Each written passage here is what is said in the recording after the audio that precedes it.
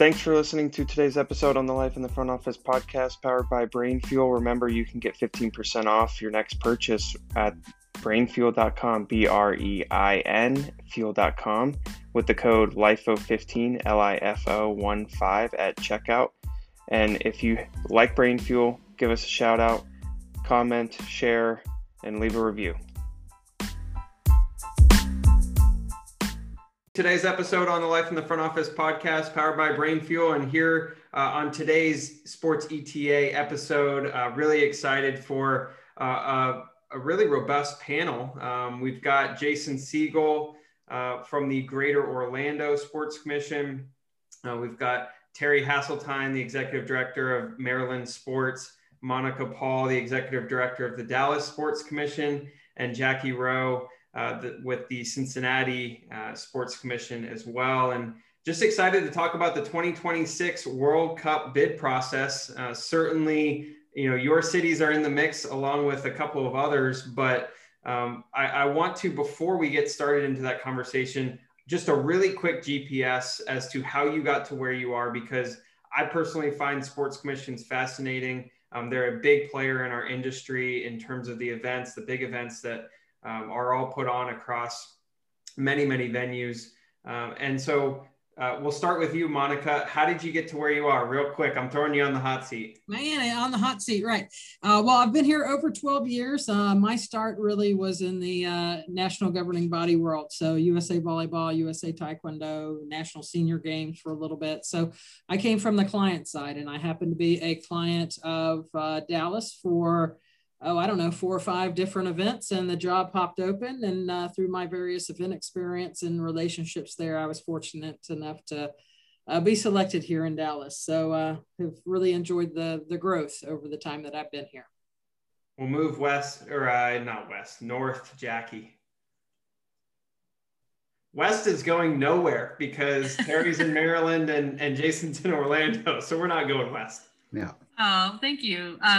So I'm a volunteer with the Cincinnati Sports Commission on the local organizing committee for our World Cup bid. And with our company Game Day, we have been a partner with Sports ETA for now over a decade. So it's been great. I've known these colleagues for a number of years, always impressed with what they do. But for me, sports commissions are so important to our destinations. They're really the glue of the community in so many ways in terms of bringing events rights holders together with community partners, sporting teams, media, hotel partners. So, anytime we can talk about the important work of sports commissions, I'm there. Jason? Yeah, Jake, thanks for the opportunity to join you today, and good to see my colleagues as always. I started in the industry in 1987. I was part of the Hartford Whalers organization and moved on to Madison Square Garden, was with the Rangers organization, Dallas, Phoenix, and then spent the majority of my time in the National Hockey League in New Jersey with the Devils. I came to Orlando in 2011. My college roommate and I purchased a minor league franchise, the Orlando Solar Bears hockey team, an expansion franchise, brought them here to Orlando. We sold them to the Orlando Magic. And as that was happening, had an opportunity, and I'm currently in my 5th year, almost 6th year with the Greater Orlando Sports Commission. Terry, last but not least. Yeah, I've been here in Maryland now for going on 13 years. Prior to that, I spent time in the Commonwealth of Kentucky in the city of Louisville, where I had the pleasure of meeting, Monica. We worked on the senior games there together. Prior to that, I was on the collegiate athletic side. I worked for the NCAA and the NAI and a few institutions. It was nice to transition from the event side, where I was traveling all the time, as some of my colleagues here can contest to.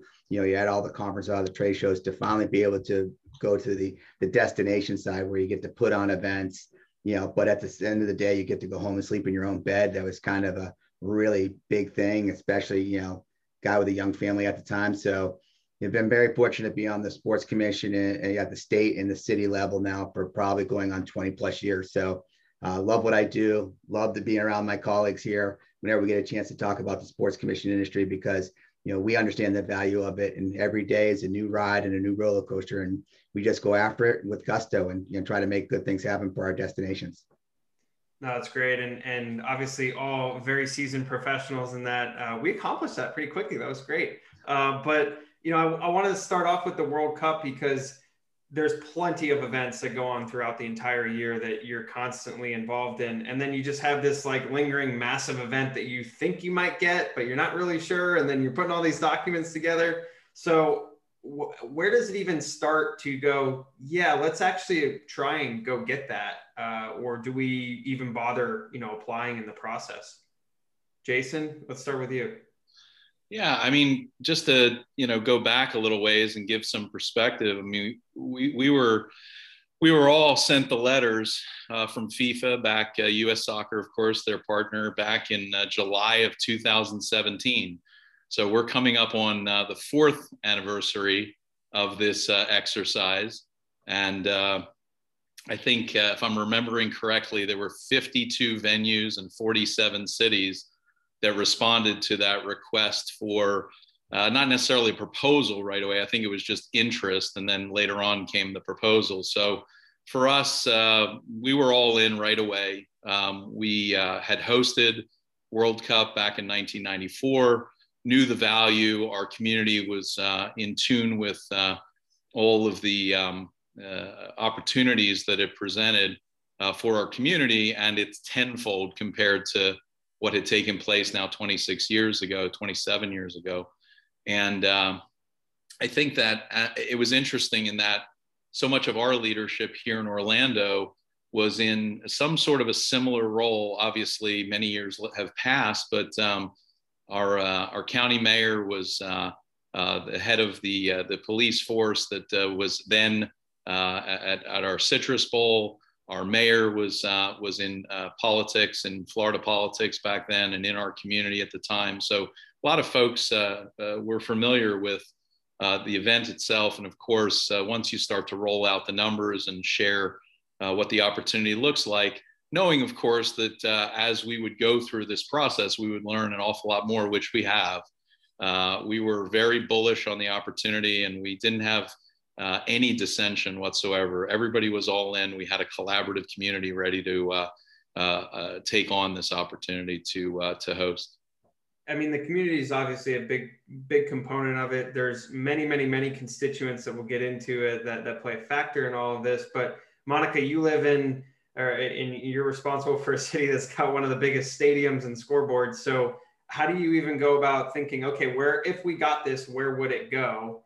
And you kind of start that process as a whole. Well, I mean, I'm going to start back in like 2010. So I told you that I've been here over 12 years. And so I got here at the end of 2008. And I believe in 2009, the bid process for the 2018 and 2022 World Cup started. So literally, I was on the job for 6 months and got handed, here you go. Here's a World Cup bid, not having the relationships to go through that. So it was actually through that process. 2009 is when AT&T Stadium was built. So we had some experience hosting events in that stadium. So kind of knew what we were getting ourselves into, had hosted some international soccer events, have the relationship with the Mexico national team. So yeah, I mean, when this opportunity came back around, I received a phone call on a Friday, pretty in the afternoon, 4:30. Hey, we're anticipating possibly bidding for a World Cup again. Are you in? I'm like, absolutely. I've been waiting 7 years for this again. We are definitely in. And yeah, from a stadium standpoint, we have a lot to choose from. AT&T Stadium, obviously Cotton Bowl Stadium is where the World Cup was hosted in 1994 when I was here. But we proposed both of them and really left it to the United Bid Committee, U.S. Soccer, and FIFA to kind of make some of those decisions. So we know through a hospitality standpoint and the suites and the experience, AT&T Stadium is that premier one, which we have been very open and honest about. We want a final, and if not a final, we want a semifinal.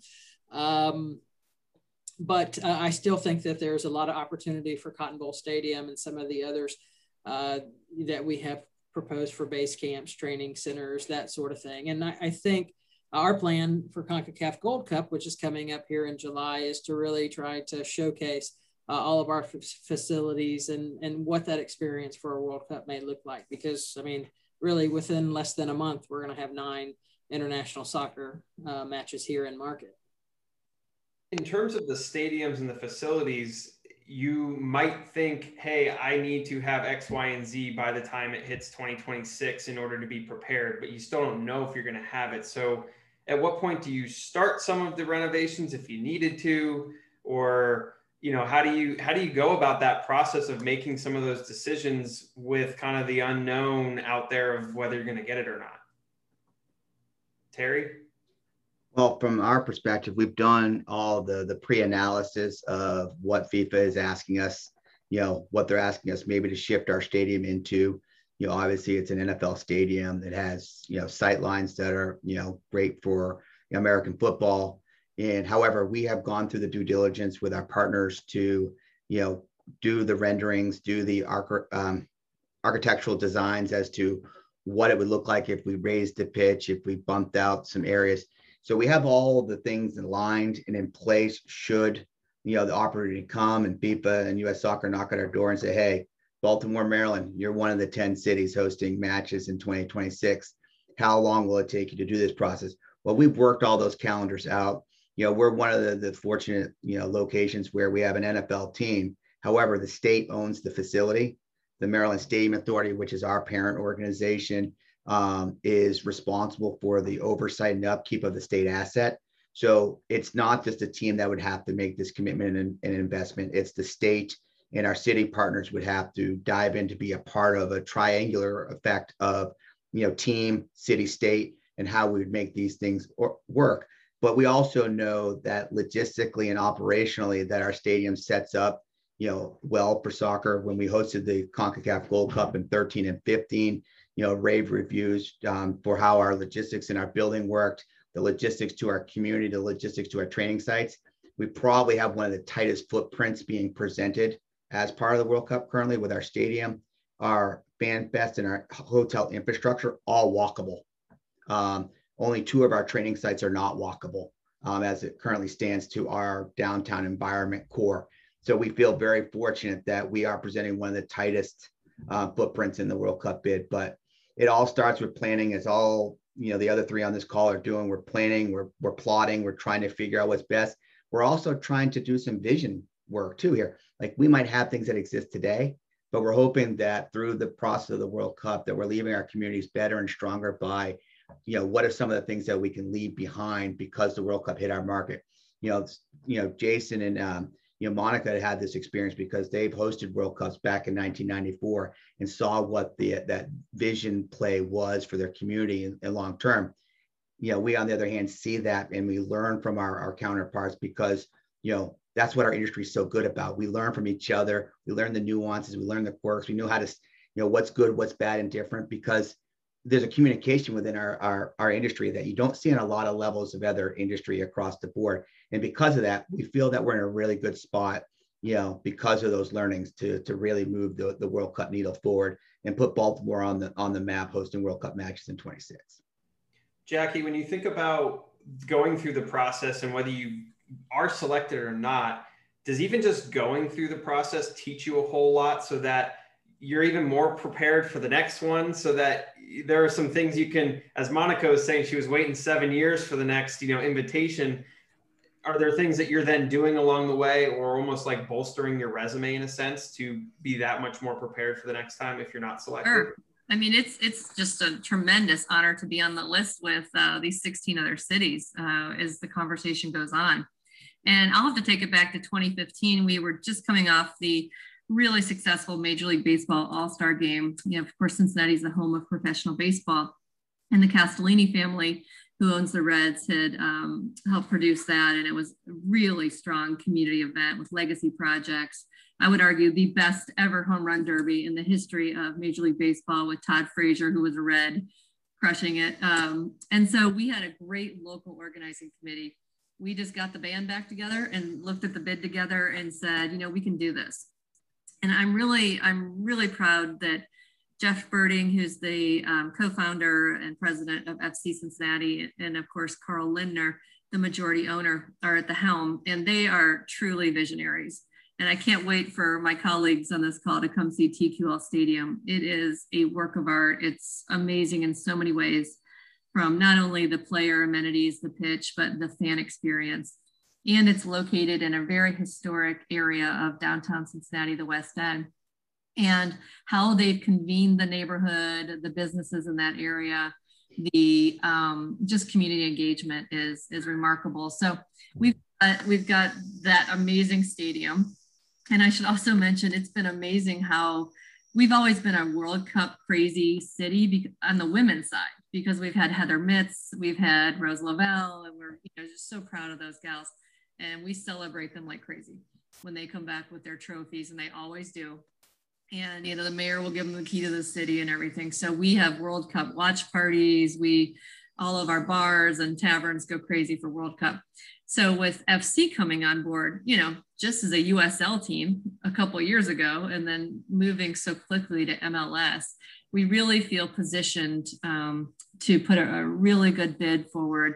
I'm really, really excited just about the community collaboration. And, to Terry's point, there's a lot of due diligence that goes in with this bid. And we're in a really great spot in that the lease with Hamilton County, which owns Paul Brown Stadium, which is our NFL facility, as you know, that is up 2026 with the Cincinnati Bengals. So with that lease agreement is a complete renovation project that's already been approved. The budget's there, the money is there. So we have been working very collaboratively with the county, the city, of course, the Bengals, and FIFA and US Soccer to just overlay those specs. And while the construction's being done, so it's just a really good time for Cincinnati to have the infrastructure in place as well as the budget. Everyone's trying to showcase their city. There's all these nuances in terms of, the players in the location. But let's face it, the World Cup is global, right? So out of the 4 on this call, who's got the best airport? We do. Everyone does, right? Jason, I toss it to you, Orlando, right? Obviously, worldwide of sports. There's quite a few people flying in and out in terms of whether it's Disney World or anything else. How much does the airport actually play a role in this component of the process? Yeah, I think it plays a big role. For us here, when it comes to hosting, certainly it's in our DNA. 50 million folks through our airports on an annual basis, 76 million visitors in 2019. And I think when you start to talk about the relationships, that collaboration with the folks in our airport, it's not just, oh, by the way, we called them and said the World Cup was a possibility. Can we get together? We're working in tandem with those folks on a regular basis, whether it's Visit Orlando that's working on trade shows and conventions, but certainly leisure and sport and all the work that we're doing throughout the year.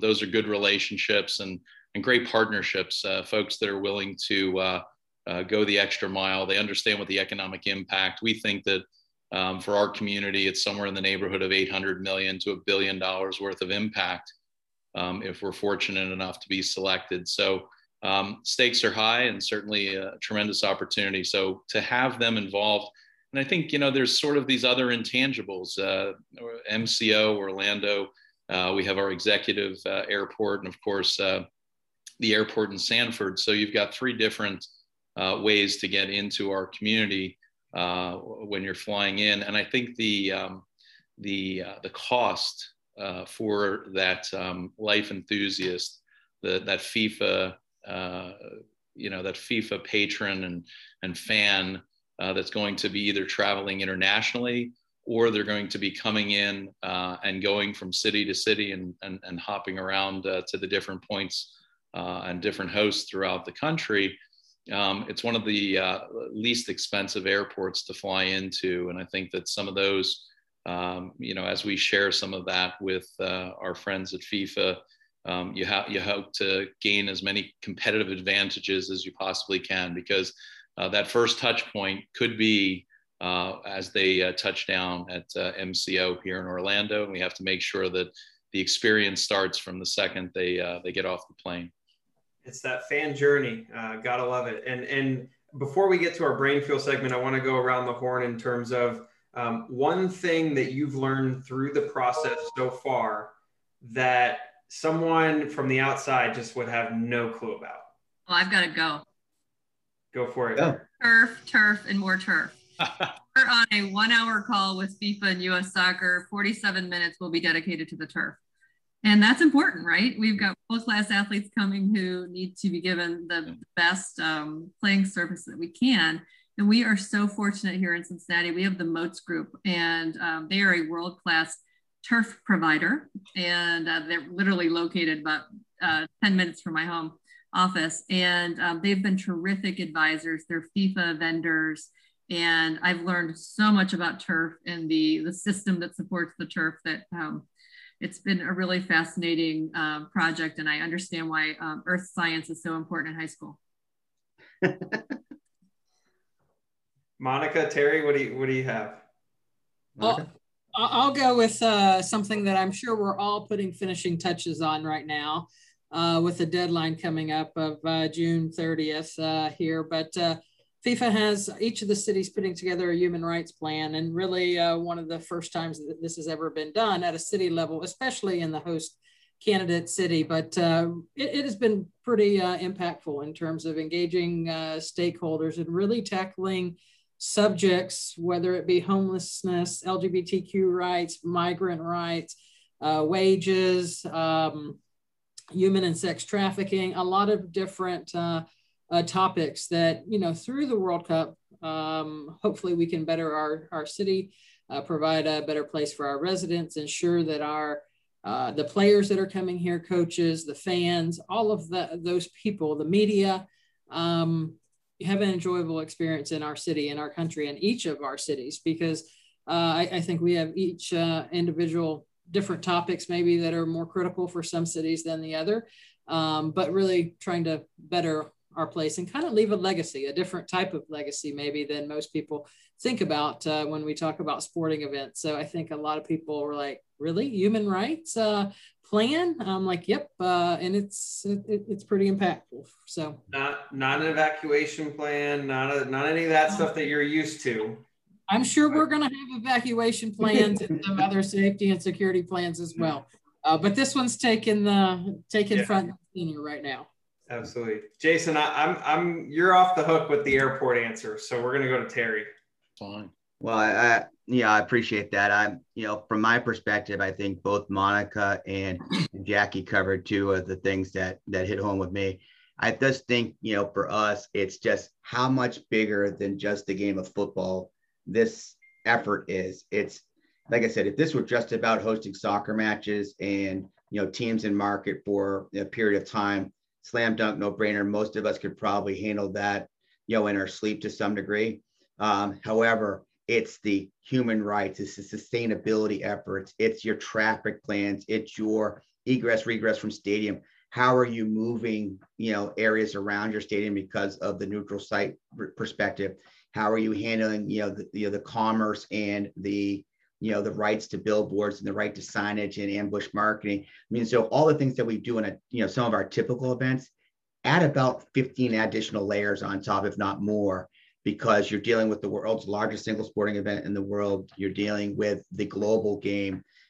One thing that I think has been uniquely challenging, I think, for all of us is getting people to understand how big the game of football is globally in a market or in a place where the NFL, Major League Baseball, NHL, and all those things have dominated for so long, to get them to realize that last year of the Super Bowl, there was 133 million viewers, but the World Cup, 3.5 billion.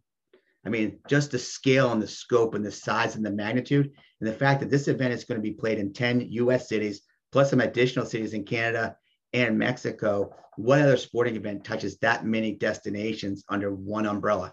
It's the World Cup. So just learning all of these touch points on so many different levels has just been it's been a joy, It's been a headache in some cases, in certain places, but things that are just bigger than the game of football. It's just been spectacular. And like I said, we've had conversations industry wide about some of these things, but it's just bigger than the game of football.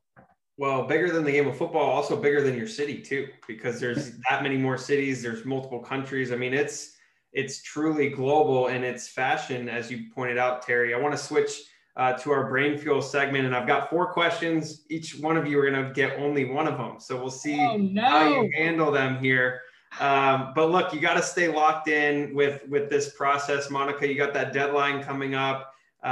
If you had the brain of someone else for a day, who would you choose?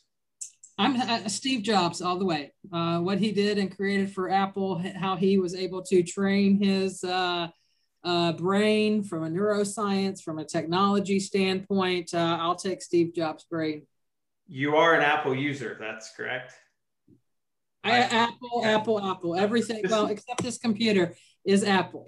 And I was just making sure, because it'd be ironic if you said that and you had an Android. I'm just actually all new technology. Apple 12 Pro, new Apple Watch. I'm all new in Apple. So they've got. I know Steve Jobs is no longer with us, but Apple has gotten plenty of money of recent. They've made your life more productive. Let's put it that way. So Terry, speaking of productivity, what is your secret to productivity in terms of giving yourself a competitive advantage? List and listening, making lists of organizational things that we need to get done, but I think my biggest factor out there is I listen. I think it's one of the best skill sets that I have. I learned and developed that a long time ago. My parents said, listen before you talk.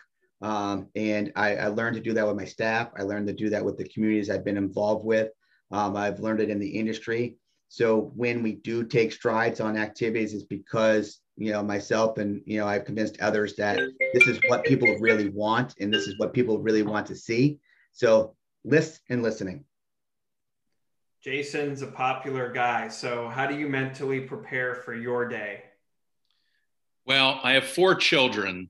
So my day starts with some combination of problem solving related to what's going on here at home. But for me, honestly, it starts on Sunday night for me. My wife and I, we get together, take a look at the week ahead, start to figure out, how she's got a terrific career and is very successful. So between our 2 careers and trying to blend and figure out how the week is going to look, it starts there. And I think the most interesting thing that I've learned after being at this for whatever it is, 30 plus years now, is I used to start the day and hope for a great day and be like, oh, you know what? I hope this is a smooth, easy day.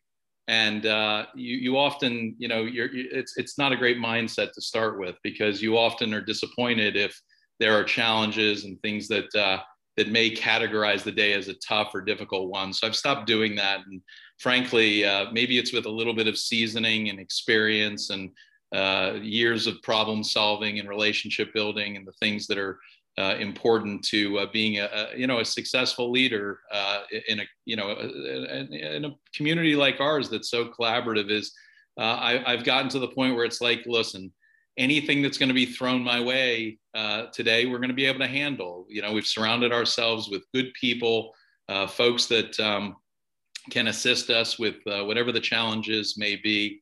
So I think for me, that's the real edge to making sure that you're always focused and can give your best. So I'm not sure if that totally answers the question. I will say, Monica, the layup answer to whose brain you'd want would be Gianni's.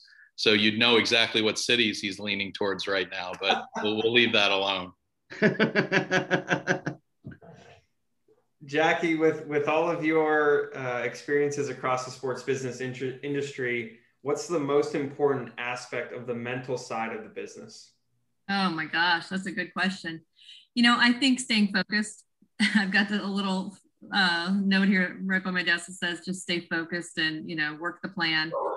And for me, I'm a PR girl by training, so crisis communications, public relations, and everything I do starts and ends with a plan, measuring it and, tweaking it, moving to plan B, pivoting, however you want to say it. So, I thought you guys would like some stats.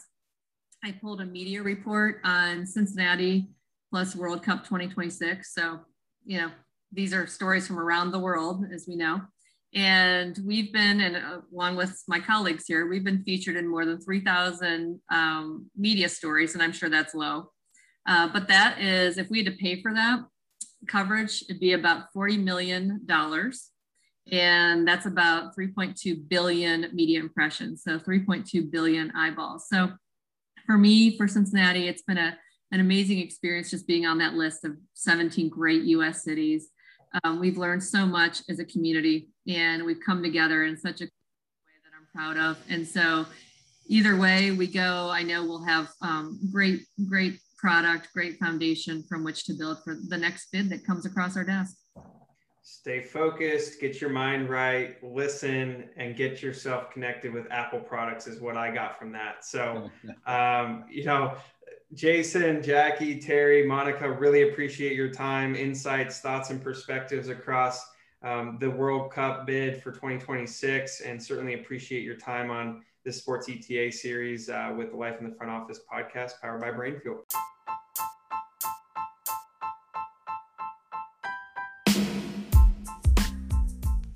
Welcome to the Life in the Front Office podcast powered by BrainFuel. BrainFuel is a cerebral beverage that helps you find your flow state, enhance mental focus, and cognitive endurance. Elevate the brain and the body. To get yours, visit brainfuel.com, BREIN fuel.com, and enter the code LIFO15 at checkout for your 15% off discount, LIFO15, and enjoy today's episode.